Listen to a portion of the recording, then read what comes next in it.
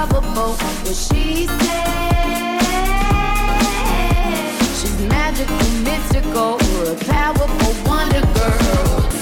Hello, everyone. I'm Kate Wheeler, and you're listening to What She Said on 105.9 The Region, brought to you by Roar Publishing, from concept to content. Christine Bentley is away this week, but you'll hear her in a segment a little bit later on in the show. Sitting in case I need help, which most of you know I always do, is Brittany Miller, who is our showrunner. Hello. Hi.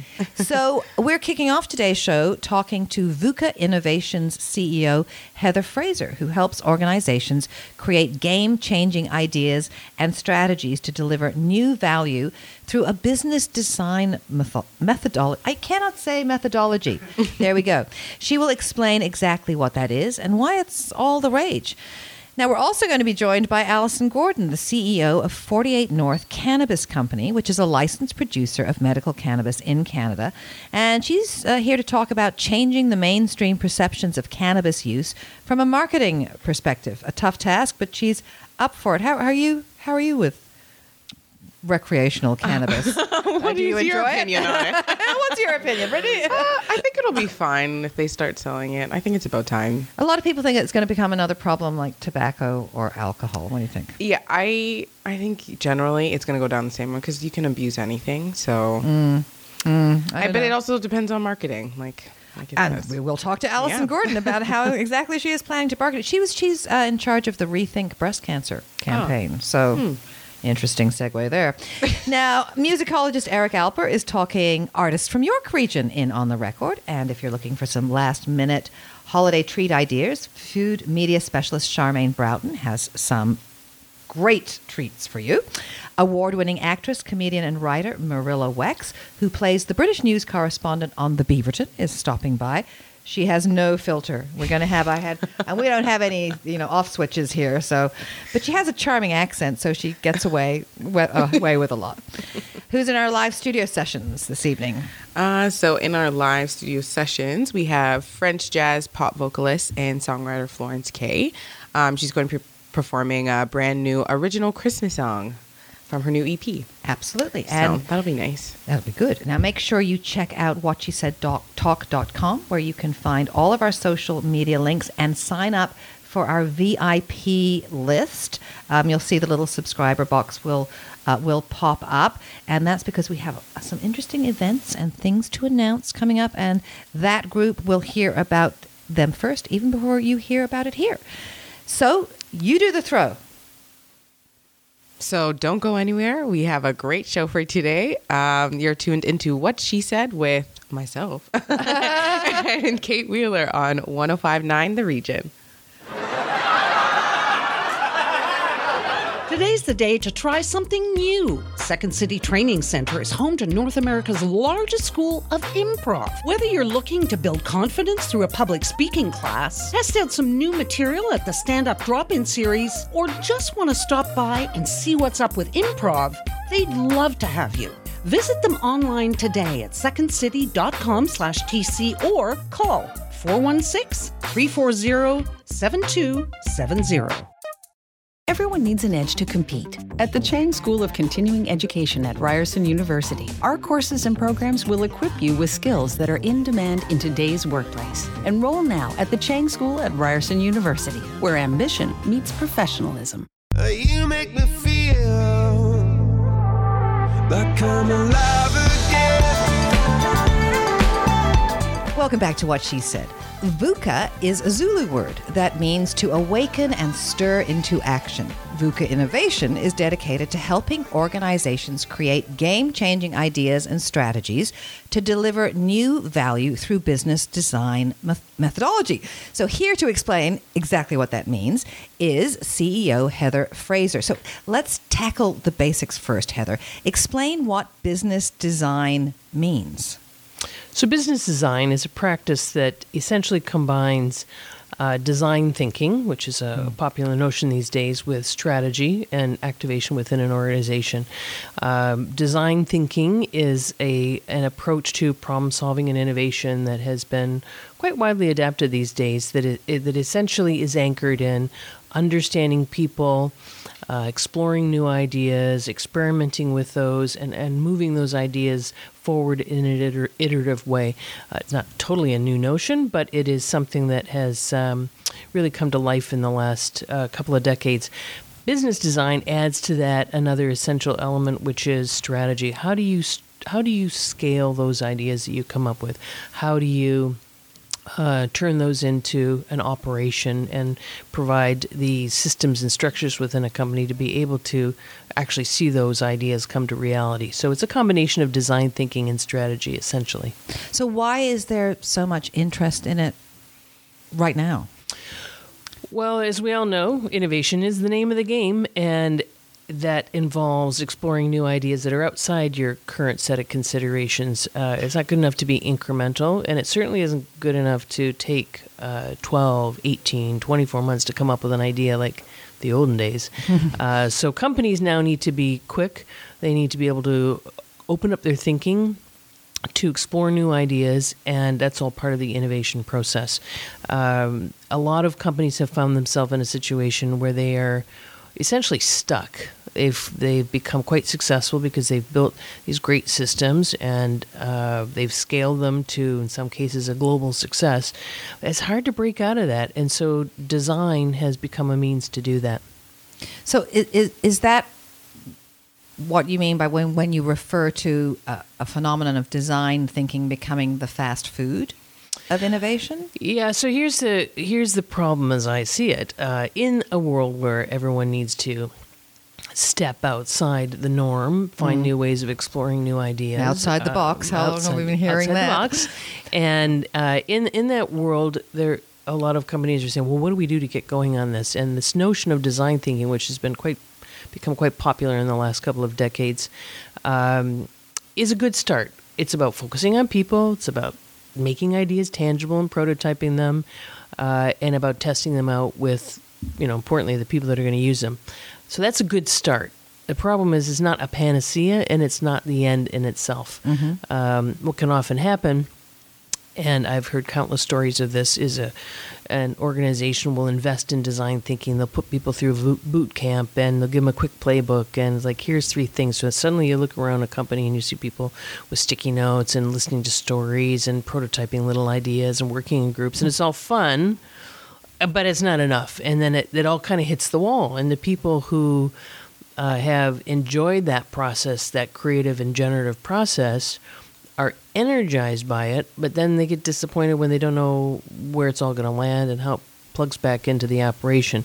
At the same time, there's a lot of skeptics on the side saying that design thinking is all fluff. Now, it's not all fluff. It's actually a deep discipline, but when I call it the fast food of innovation, it's that situation in which a company thinks there's a quick hit, get people going on these 3 little exercises, and suddenly we all become an innovative company. It doesn't work that way.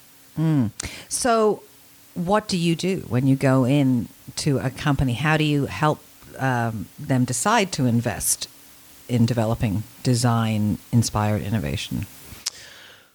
Well, there's a number of things you have to do. One is just to start the process, you have to ask yourself, what do you really want to be as an organization, in terms of innovation? What's its role in your business? And I think most CEOs nowadays are saying, well, we have to innovate, period. It's not a stream of activity. It's that we have to move the whole business ahead. So understanding what does that potential picture look like, and what's your ideology as an organization? Do you embrace design? How are you going to make an inclusive process? So really thinking deeply about what you want that organization to look like. The second thing that we do is we measure it. We start from the beginning and say, all right, you want to be innovative? You want to be design inspired? Let's measure that. So we have an instrument that we use that looks at the whole organization and balances out the factors, including the business, how aligned are you on the strategy, and how does it translate into everybody's jobs. We look at the practices. What is it that you do on a daily basis that gives you that agility and that ability to innovate? We look at the systems and structures and processes to understand how are you built now, and is that able to absorb new ideas and get them into the marketplace. And then last is the general picture of culture. So we envision what the future would look like, we measure it, and then we go about a process of embedding design thinking into an organization. But importantly, doing that with an eye to where does this fit in the whole organization strategy? Is this going to pop out an idea that needs a whole strategy on its own? Is it going to inform the strategy, the future strategy of the enterprise? And then designing, it really ends with designing the organization to adapt to these ideas. And rethinking all of those management systems that can either help or hinder new ideas getting to the market. But because you can measure it, the company would see that it's working. You can. What you can measure is the perception of people are what are the things that are helping us and what are the things that are getting in our way. Right. So, for example, we don't have a process to get experiments into the marketplace. We are not aligned on our strategy.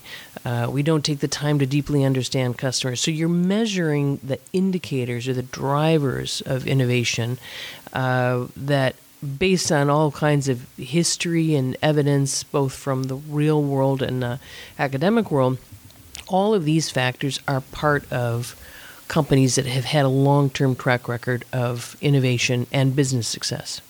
Now, does the next edition of your book address all of this, all the changes? It does. The first was the first edition was one of the first how-to books, and in business, a business application of design. But I found that all of those things that I've just mentioned were kind of missing. So what this book does is it does a few things. One is it looks at the whole organization to say, you got to think about the enterprise, because at the end of the day, it takes a whole enterprise to deliver big ideas.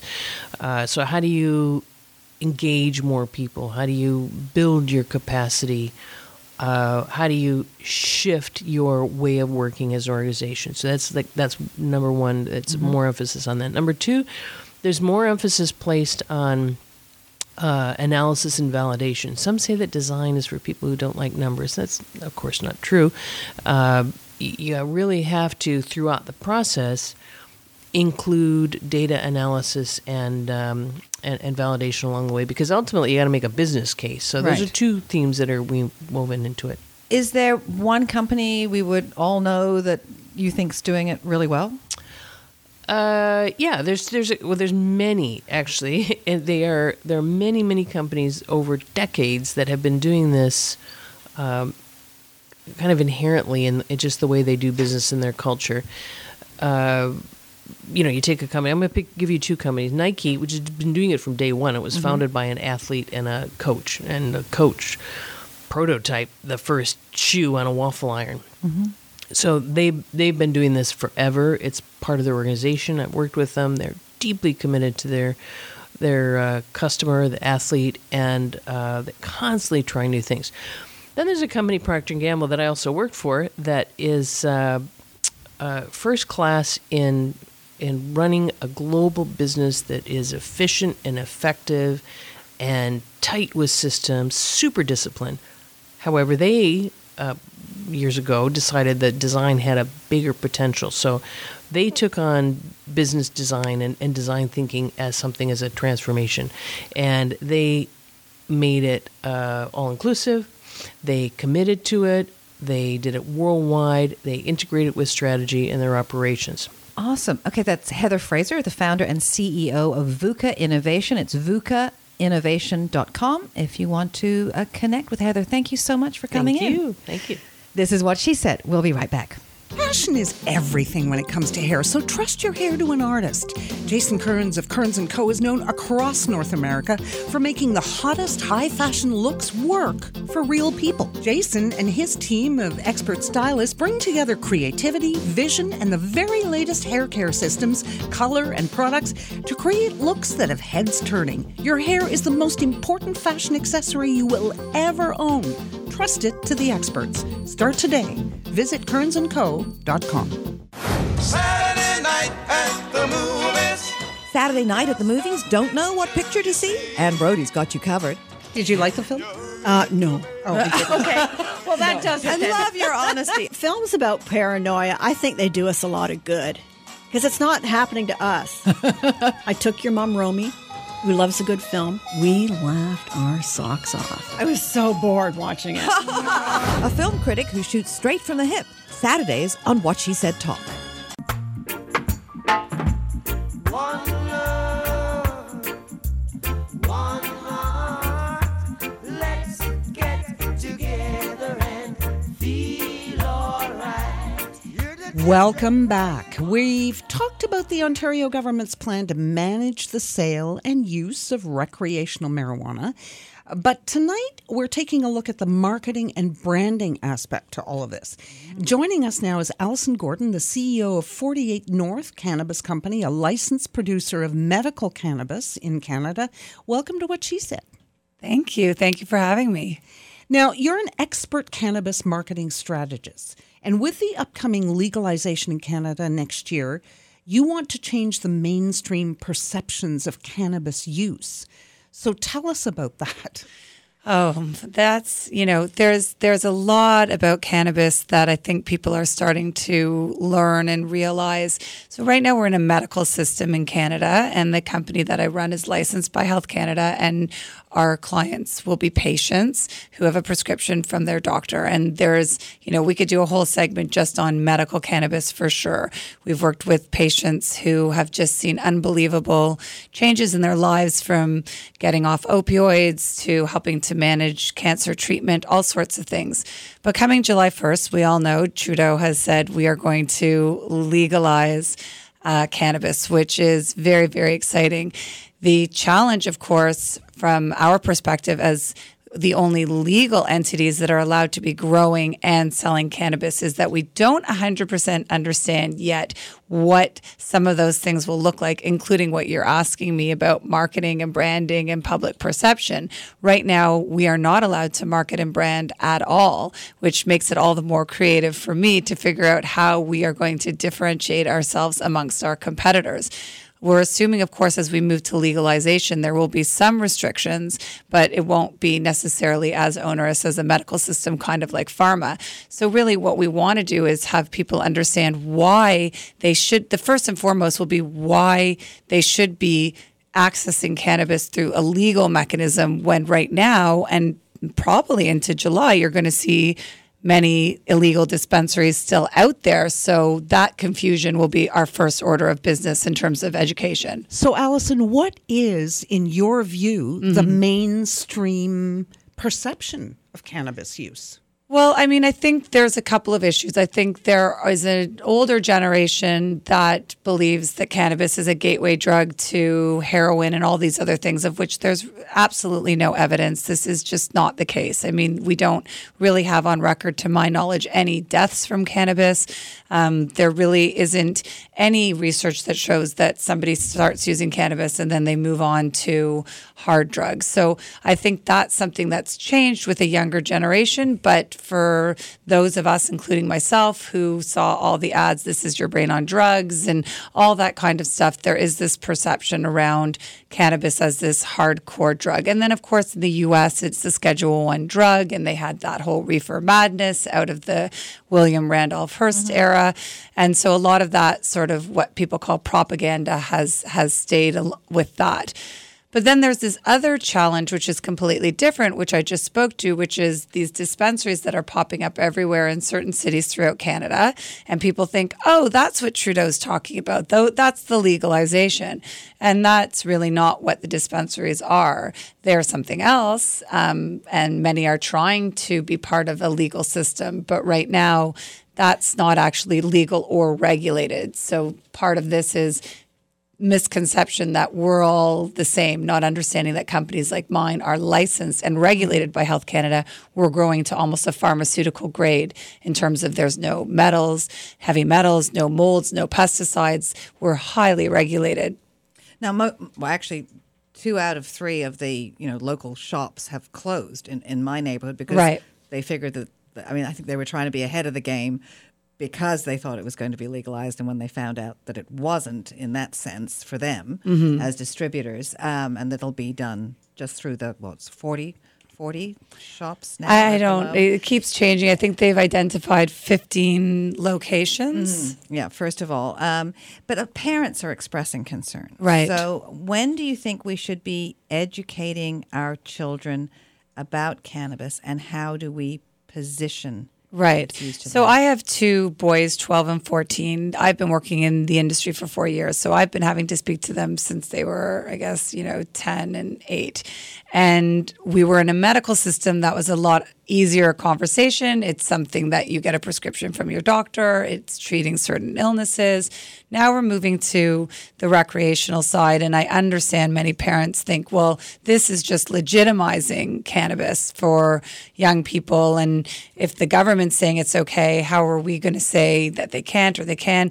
And I mean, I would say first and foremost that cannabis, marijuana, it's not something that's been very difficult to get prior to legalization. So if it's something that your teenager was going to do, they could pretty easily get access to it. So the conversation is probably the same on the front of wanting to talk to them about brain development, understanding how to be careful in what they do. But what legalization does that's really helpful to parents is there is actually a mechanism by which your kids aren't going into neighborhoods or dark alleys or places that they would go before to get cannabis, that there will be people like at the LCBO regulating the age of people coming in.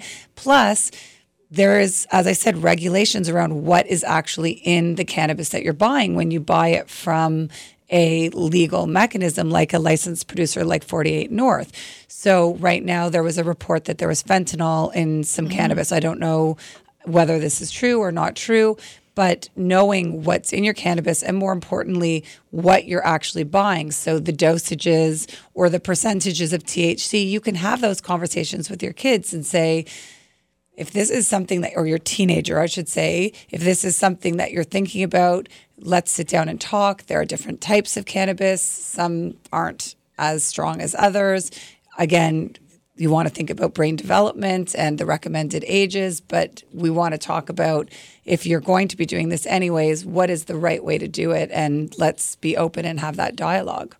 Now, the regulations around distribution and marketing of recreational cannabis are still up in the air. Yes. But the government has proposed some restrictions on advertising.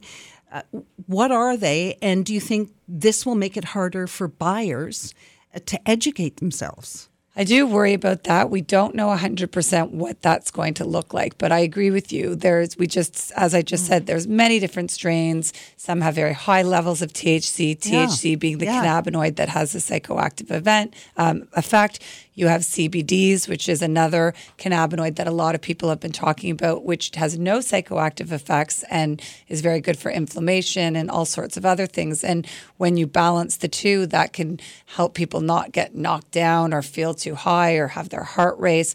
So I believe it's very important that we're going to be able to educate consumers about cannabis and what its benefits could be and what might be the right choice for you. And that actually could be very helpful to people's experience with it. Whether or not the government's going to let us do that, we just don't know. Well, I mean, this changing perceptions isn't something new to you because you were the co-founder and executive vice president of Rethink Breast Cancer. Yes. Do you find any similarities between the two industries and what you have to do? It's funny. Yeah. I mean, 100%. When we started Rethink Breast Cancer, we decided we wanted to engage young people in the cause, which nobody was doing, and work with young women with breast cancer.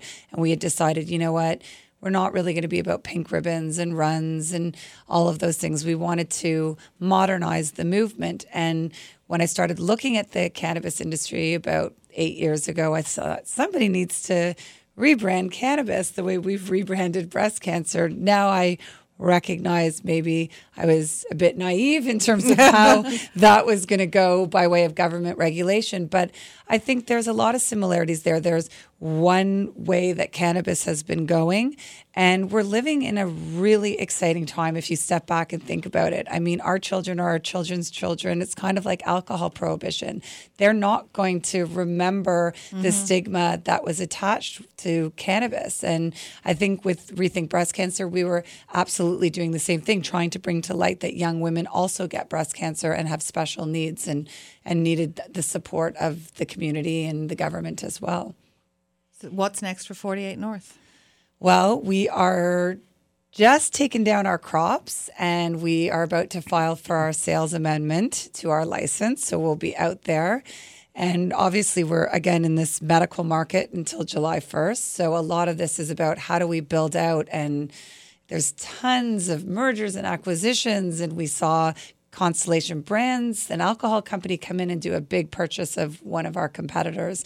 So to say what's next it's like what's next for this afternoon, really, because the industry just moves at an insane pace. And again, sort of drawing on what I had just said before, it's not just that the industry is exciting and that the consumer out there is going to have lots of choices. It's like thousands of people and millions upon millions of dollars are pouring in. So it's kind of like what's not next, really. Pretty exciting. It's very exciting, but at the same time, it's hard to know where to move when we don't yet have utter clarity on what recreation will look like. So you're kind of throwing spaghetti at some of the walls and trying to have a good strategy at the same time. Well, Allison, thank you so much for joining us this evening and helping us sort of understand a little bit. And we'll have to have you back as the landscape and the regulations change and we find out more. I would love to come back. This is what she said. We'll be right back.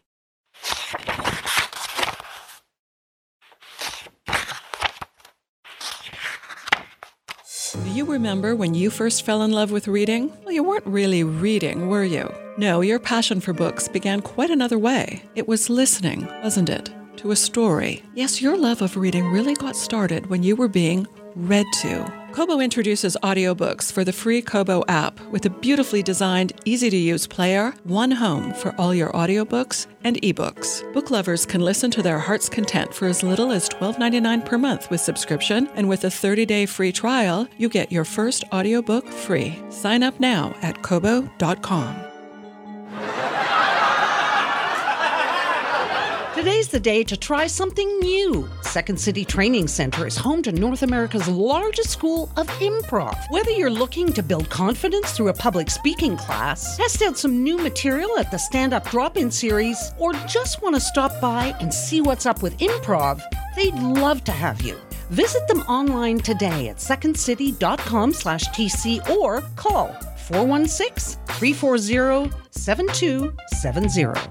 Passion is everything when it comes to hair, so trust your hair to an artist. Jason Kearns of Kearns & Co. is known across North America for making the hottest high-fashion looks work for real people. Jason and his team of expert stylists bring together creativity, vision, and the very latest hair care systems, color, and products to create looks that have heads turning. Your hair is the most important fashion accessory you will ever own. Trust it to the experts. Start today. Visit kearnsandco.com. Fear of missing out? FOMO flies out the door when you listen to Lena. Who knew? I hope everyone will know by the end of this segment. Every time you come in, you have such great news to share with us. Oh, thank you. I love sharing great news. Yes, I want everyone to know about it because it is such a great cause. I almost had tears in my eyes. Yeah. It is phenomenal. OMG. OMG. Join What She Said Weekends and find out what lifestyle blogger Lena Almeida is loving.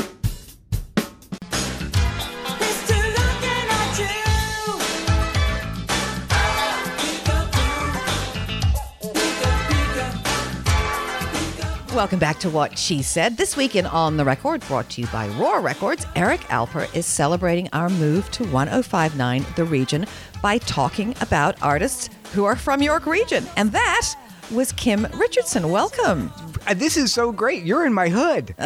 Yeah, I live here. So if I sung, I would actually be talking about me. But we've heard you sing, and we thank you not. And we thank you not. Exactly. So let's talk about people who are from the glorious municipality of York Region. This is so great. That's Kim Richardson, of course, and she comes from a family of talented singers, actors, and musicians, and she knew very early on that she wanted to get into the arts. She started dance lessons at age 6, performed at her first school play at age 7, and age 14, she signed on to play in the clubs, and by age 18, she signed a 2-year contract with the record label and won a Juno Award for the most promising female vocalist of the year in 1986. And she is right here from York Region. Awesome.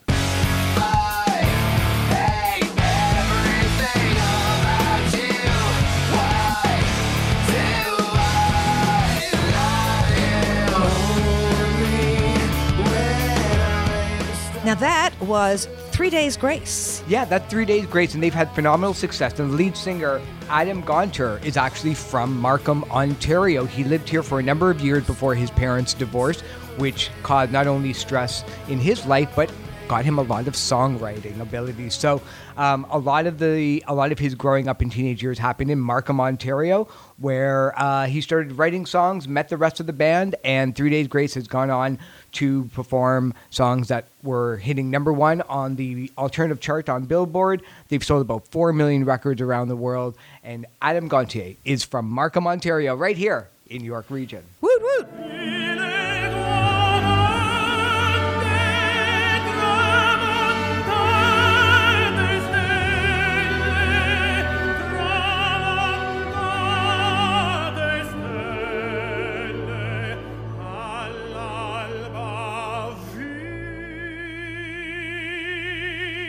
Oh my goodness, I had no idea Ben Heppner was from York Region. I didn't know that either until I sat down with him a couple of weeks ago and told him that I was doing this segment. And he said, well, I'm from York Region. And I said, where are you from? He's like, he's from Markham, Ontario. He was born on the on the west coast of Canada, moved here, and now lives in Toronto. But of course, Ben is one of the most prominent dramatic tenors in music history. He's performed all over Europe, including with the New York Metropolitan Opera, and now lives in Toronto and kind of retired from singing. But Markham, Ontario, you can claim him as your own. Lovers in a dangerous time. Lovers in a dangerous time. Okay, I am obviously just totally unaware because the Bare Naked Ladies are from York Region? The Bare Naked Ladies are kind of from York Region because right now we're in Scarborough. It's kind of... We're on the border. You're on the border. So right now I'm sitting on the border. I'm on the York Region part, and you're on the Scarborough part, even though that we're 2 feet away from one another. But the Bare Naked Ladies are actually from Scarborough. They mentioned that part of Toronto in a number of songs. And of course, when they broke it in 1991, when they first released their cassette tape, it was the first independent release ever to be certified gold in Canada, which is 50,000 copies. A huge achievement that not many bands have done. And they are from Scarborough, York Region. The border. Scarborough, York Region. Yeah, slight cheat. Born to be wild. Born to be wild. Okay, they were definitely born to be wild. Steppenwolf. Steppenwolf, yeah. Dennis Edmondson and Jerry Edmonton, they're members of the band Steppenwolf. Dennis is the songwriter of Born to be Wild, and they're brothers, and they actually changed their name from McCronan to Edmonton to make it sound a little bit more Canadian. But they are actually both from York Region. They had a number of hits through Steppenwolf. They don't necessarily live here now, but of course, Born to be Wild is marked as the first heavy metal song in music history and the first song to mention heavy metal thunder in their lyrics as well. And that's where the name heavy metal actually comes from, even though that they were talking about not necessarily the style of music, but just the feeling of rocking out with a motorcycle on the highway in York Region, Ontario. The amazing brain of Eric Alpern, the facts he knows. It's because I'm from York Region. Because everybody from York Region is amazing, including the Region 105.9. You don't say the point. It's just 105.9. I have been educated. Really? Yeah, 105.9. 105. You know what? We save valuable seconds so we can talk more about music. Absolutely. Well, On the Record is brought to you by Roar Records. Download Rise by Elise Saunders. It's based on the heroic story of Pan Am medalist and Olympian Jessica Phoenix. It's on iTunes and Spotify now.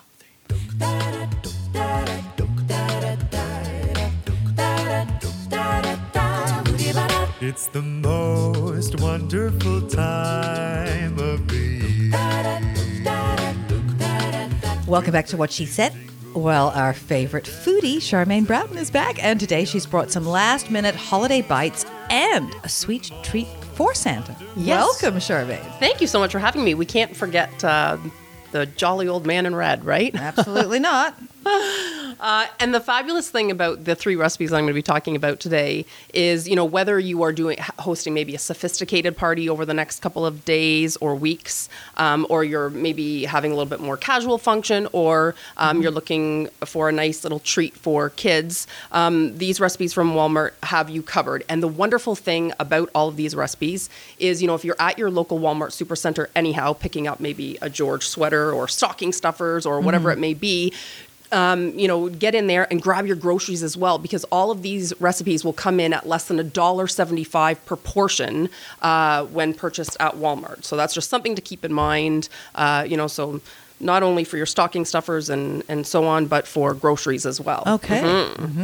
So the first recipe is the puff pastry canapes, and there's 2 ways to do these. So you want to purchase your box of puff pastry, And the great thing about puff pastry now is about maybe 5 or 6 years ago, the companies got on board and they got a little bit clever because people were painfully rolling out those squares of puff pastry.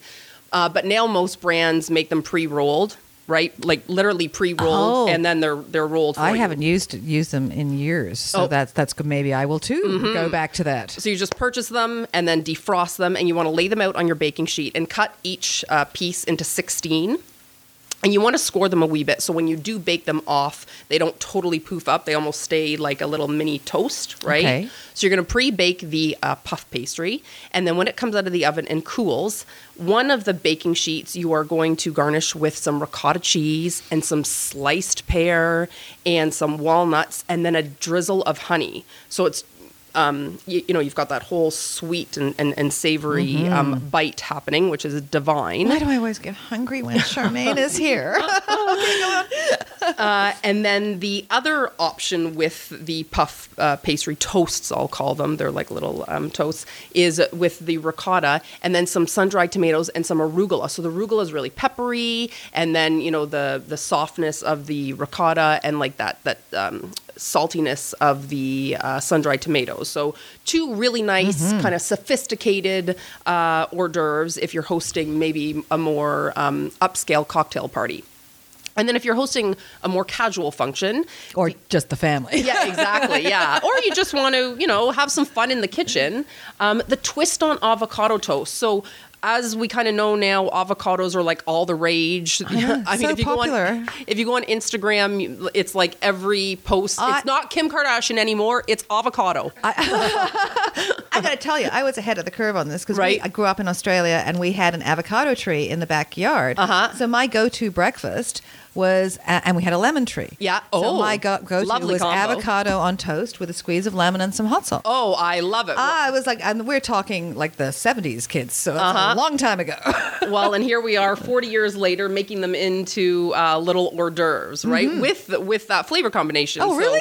Right. So we've got the avocado, and then we've got some diced tomato, some frozen corn. It's almost like a chunky guacamole with a little bit of lemon and chili powder. You're going to mix that all together. You're going to lay out your phyllo pastry this time and put a dollop on each corner after you cut it into squares, and then fold them into little corners, and then with your egg wash. And I will put all the recipes and step-by-step instructions on the blog. Thank you. I need the step-by-step instructions. And then the dip for this one is phenomenal. So it's some sour cream with cilantro and a little bit of lemon again. So it's absolutely delicious. So again, this is great for a more casual function.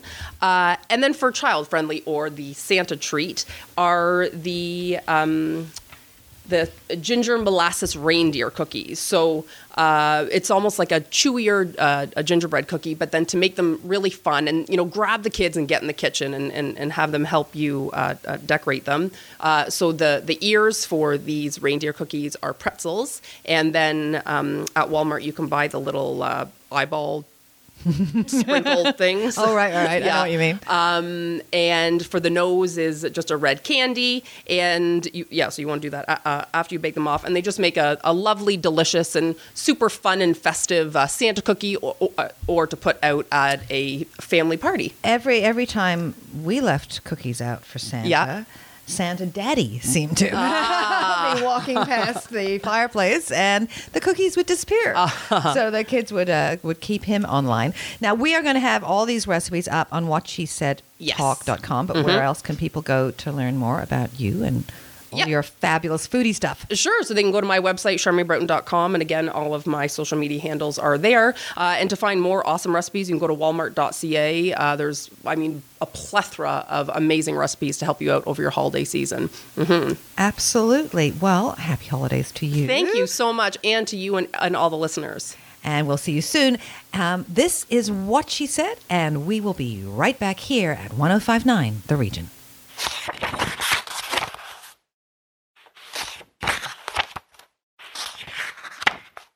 Do you remember when you first fell in love with reading? Well, you weren't really reading, were you? No, your passion for books began quite another way. It was listening, wasn't it? To a story. Yes, your love of reading really got started when you were being read to. Kobo introduces audiobooks for the free Kobo app with a beautifully designed, easy-to-use player, one home for all your audiobooks and ebooks. Book lovers can listen to their heart's content for as little as $12.99 per month with subscription, and with a 30-day free trial, you get your first audiobook free. Sign up now at kobo.com. Today's the day to try something new. Second City Training Center is home to North America's largest school of improv. Whether you're looking to build confidence through a public speaking class, test out some new material at the stand-up drop-in series, or just want to stop by and see what's up with improv, they'd love to have you. Visit them online today at secondcity.com/TC or call 416-340-7270. Passion is everything when it comes to hair, so trust your hair to an artist. Jason Kearns of Kearns & Co. is known across North America for making the hottest high-fashion looks work for real people. Jason and his team of expert stylists bring together creativity, vision, and the very latest hair care systems, color, and products to create looks that have heads turning. Your hair is the most important fashion accessory you will ever own.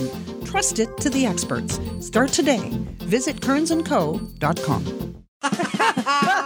Want to know more about the music and the musicians you love? Today we're talking about 5 bands that have been at it for a very long time. The entire album was recorded over 3 weekend sessions for a cost of $6,000. Whenever I do an impression of Bob Dylan, that's the only line that I do. Tangled up in blue. That's it. And you do it. That's very all I do. Well. I can't do it again. Tangled up in blue.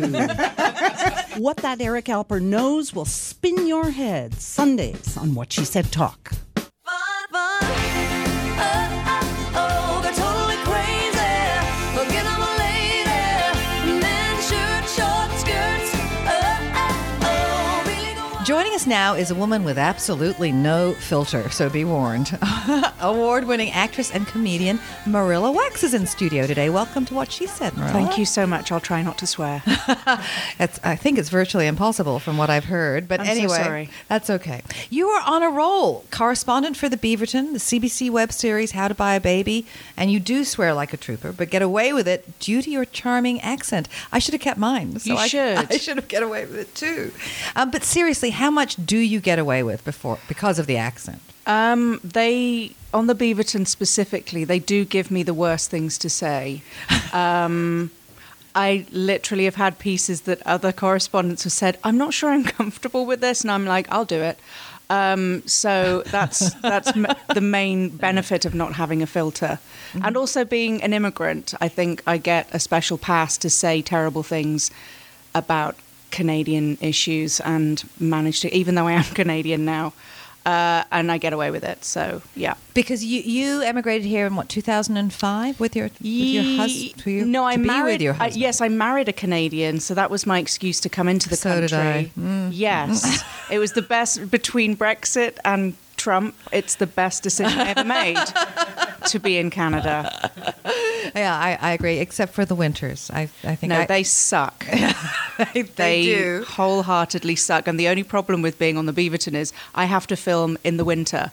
And the previous job I had was on Rain, where I was filming on location in the winter. So I have not had an escape from the winter in the last 7 years. Well. So how did the Beaverton role come about? I got a phone call from my agent who said, you have to audition for this. So I told production on Rain that I had a doctor's appointment because we were coming to the end of recording for the season. So I had a first thing appointment. And literally the production team auditioned every comedian, sketch comic, and improviser in Canada, literally hundreds and hundreds. And we had 2 scripts to choose from. And one was a piece from the Anchor, and one was a correspondent piece. And I particularly enjoyed the correspondent piece because it was set in Israel. And I have a professionally Jewish family, so I... A professionally Jewish yes, family. Yes, they are professional Jews. So I shoehorned, because they said, do whatever you want with the script. Okay. So I shoehorned as much Yiddish as I could into it and inside jokes, and then delivered it to the casting director, and it's the first time in 25 years I've had a standing ovation from a casting director.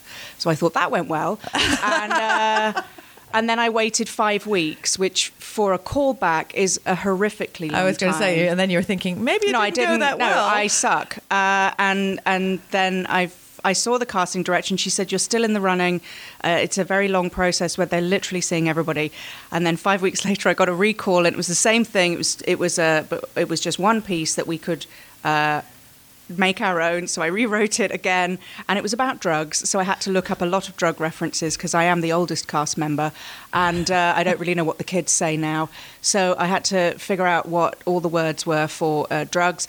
And that was a panel audition in front of the producers, the executive producers, the creator of the Beaverton, the casting director, like the showrunner. It was very terrifying. And they laughed at all my jokes. And then it was another 5 weeks. I nearly had a nervous breakdown. And then eventually I got the phone call, yes, you've booked it. And so we filmed a pilot, and then it was a 6-month wait to be greenlit for the series. So it was an excruciating process, and thank God it all went well. Yeah, thank God. But I want to know, what is the cutoff for comedy in these super sensitive times?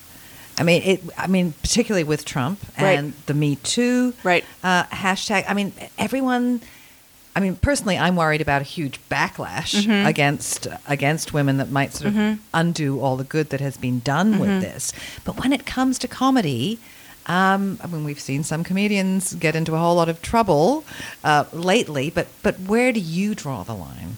I don't have a line. There we go. I don't have, and to be fair, I haven't done a lot of stand-up in the last couple of years because I've been very lucky and earned real money doing television jobs. So I haven't had to try and earn tens of dollars doing stand-up. And to be honest, personally, I stay away from political stuff because it's not my wheelhouse. My stuff is usually about foolish things that happen to my dogs, and I just shoehorn some swears in for comic relief.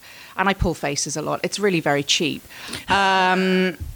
But the difficulty with people like Donald Trump is that they are so larger than life that to satirize them becomes almost impossible, because a lot of the things that he says and he tweets and he does, and the Republican Party in general, are so ridiculous that it's hard to take that to another level. I think we've done very well, specifically on the Beaverton with the Me Too stuff. The writers have not shied away from it. We have a pretty strong female presence in the writers' room and on the acting team. It's predominantly women, and so there's no way we won't touch that and handle it. And I think what we've done is is really good and really biting. And I think that's what sets the Beaverton apart from other satirical political shows, is because we're on cable, we can say and do things that perhaps wouldn't be okay on the CBC. So we're darker, and if I can say this, we have more balls than those other TV shows. Our satire definitely has teeth.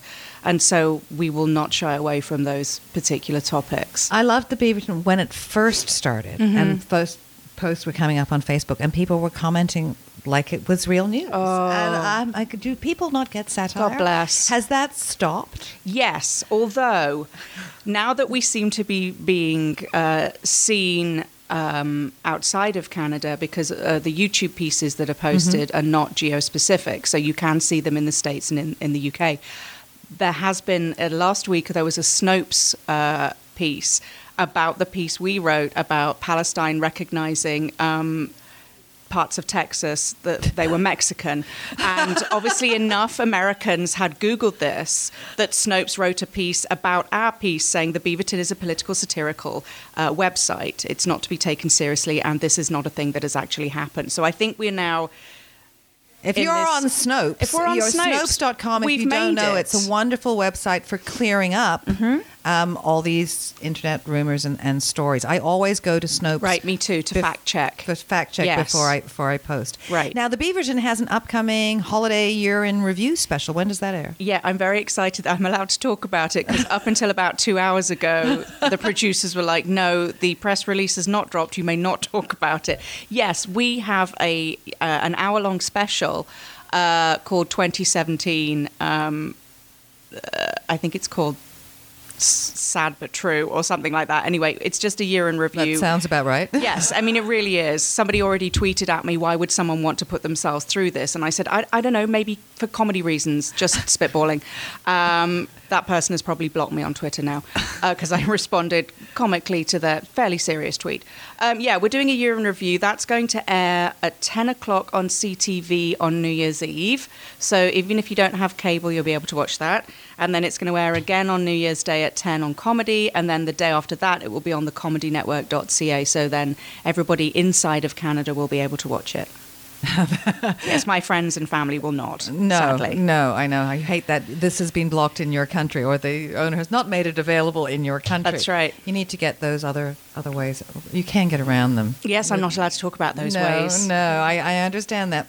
But tell us how people can follow you and connect with you. Obviously, Me you're on specifically. Twitter. Yes, all of my handles are the exact same, which is Marilla Works. So that's I don't know if you guys have show notes, but there's only one Marilla Works. So if you Google Marilla Works, you will find me on the Twitter and the Instagram. And now, just before we go, I need to confirm a fact. Oh, God. Well, I don't know. Because do I need to know things? Well, apparently, according to someone I know that knows you, you went to school with James Bond, drama school. I didn't go to drama school with James Bond. Here are my two most famous friends, very briefly.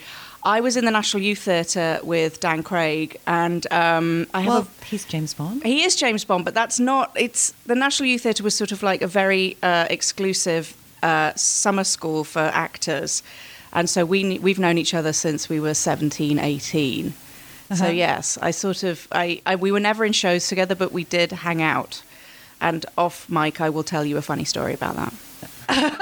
It's a bit too saucy, I'm afraid. I can't possibly tell you on mic. Well, good timing, because we have to go now. So I'm going to just stay here and talk to Marilla, and this is what she said. We'll be right back. I'll tell you later.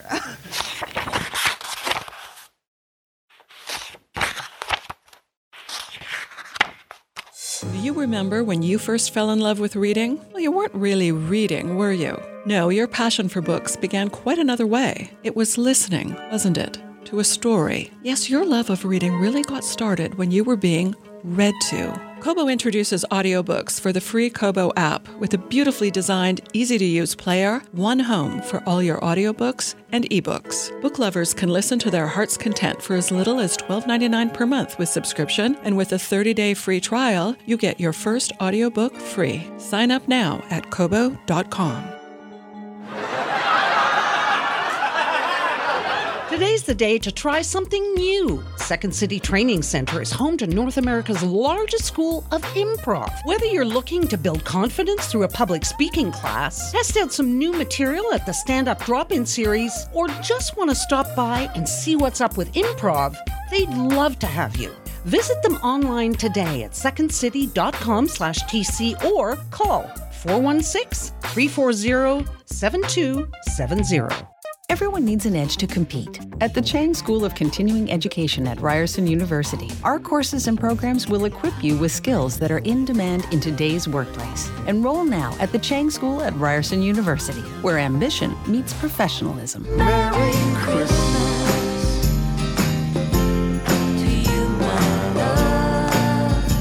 What you are listening to is A New Christmas by French jazz pop vocalist and songwriter Florence Kay. Welcome to What She Said. Thank you for having me today. Now, that song's from your brand new EP by the same name, and it's sung in both English and French. Why did you want to record a Christmas EP?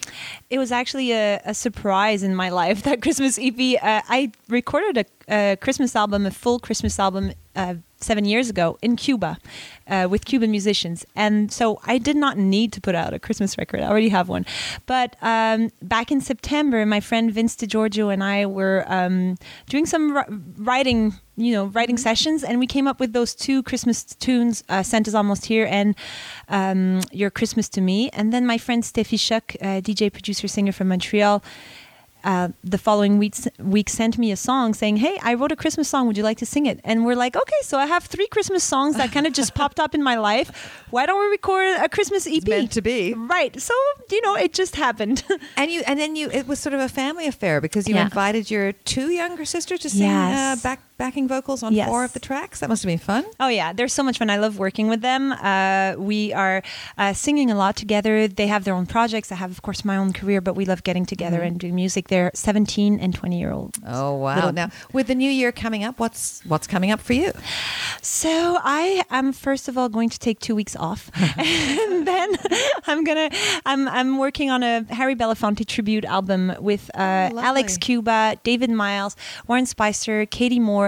And it's a record that my friend Nick Petrosky and I have produced and arranged with those artists. It's going to be out in the spring. Awesome. Now, where can people find A New Christmas? Online. So we went online. We decided not to print any copies for environmental friendly reasons, and also because it's 6 songs, so you can just find them on Spotify, iTunes, Google Play, internet. My website, they're there. Okay, people can listen to them. What's your website? So FlorenceK.com. FlorenceK.com. How easy was that? Well, thank you so much for joining us. Happy holidays. Thanks. Same to you. What She Said will be back next Saturday and Sunday at noon on 105.9 The Region.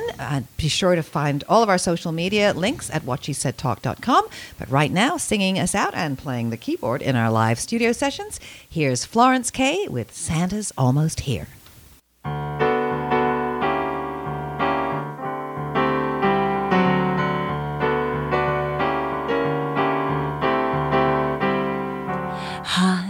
Above the clouds, their sleigh bell sounds up in the air, spreading holiday cheers. It feels like Santa's almost here. When the snowfall comes, my winter's dreams have just begun. Spreading holiday cheers. It feels like Santa's almost here. City streets light up, the kids stay up. They can't get to sleep, 'cause they all see memories of everything, wondering what he will bring us. High above the clouds, my heartbeat feels your love around me, just like the ice is crystal clear. I know that Santa's almost here.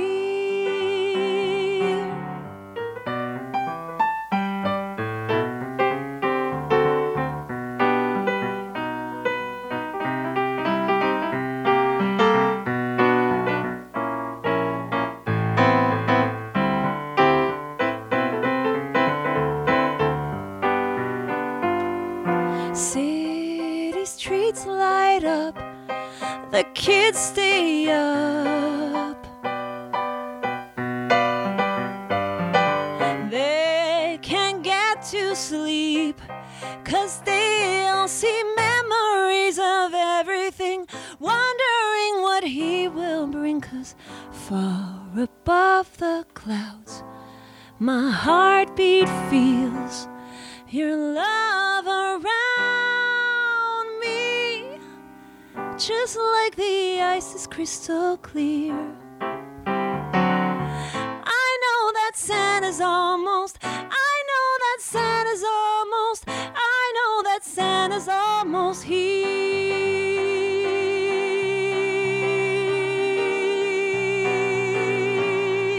Santa's almost here. Hey. Hey listeners, I'm Christy. And I'm Melissa, and this is Buried Motives, where we dig deep into the details of some of the most gruesome dirtbag murderers. She said she enjoyed hurting things that can't fight back. And that is a disturbing view into the mind of a murderer and such a dirtbag. Yeah, that's not even strong enough words. This is totally a recipe for disaster. And not to justify whatever is going to happen, but you can totally understand and see how this would be in the works. If you were only to look at what she did later on and not know any of that history, she would appear like off the wall crazy. Oh, 100%. Because we're not even close to getting to the end yet. But you can just see this pattern and all this kind of stuff developing in her, which is what we're here for. We're digging deep. Join us each Thursday as we unearth the dirtbags that live among us and the motives buried there. Hope you join us as we exhume the truth.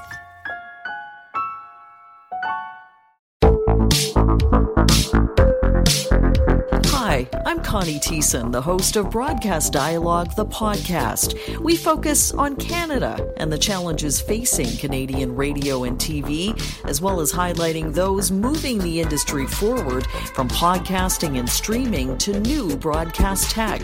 Check us out at broadcastdialogue.com or your favorite podcast app. Another Sound Off Media Company podcast.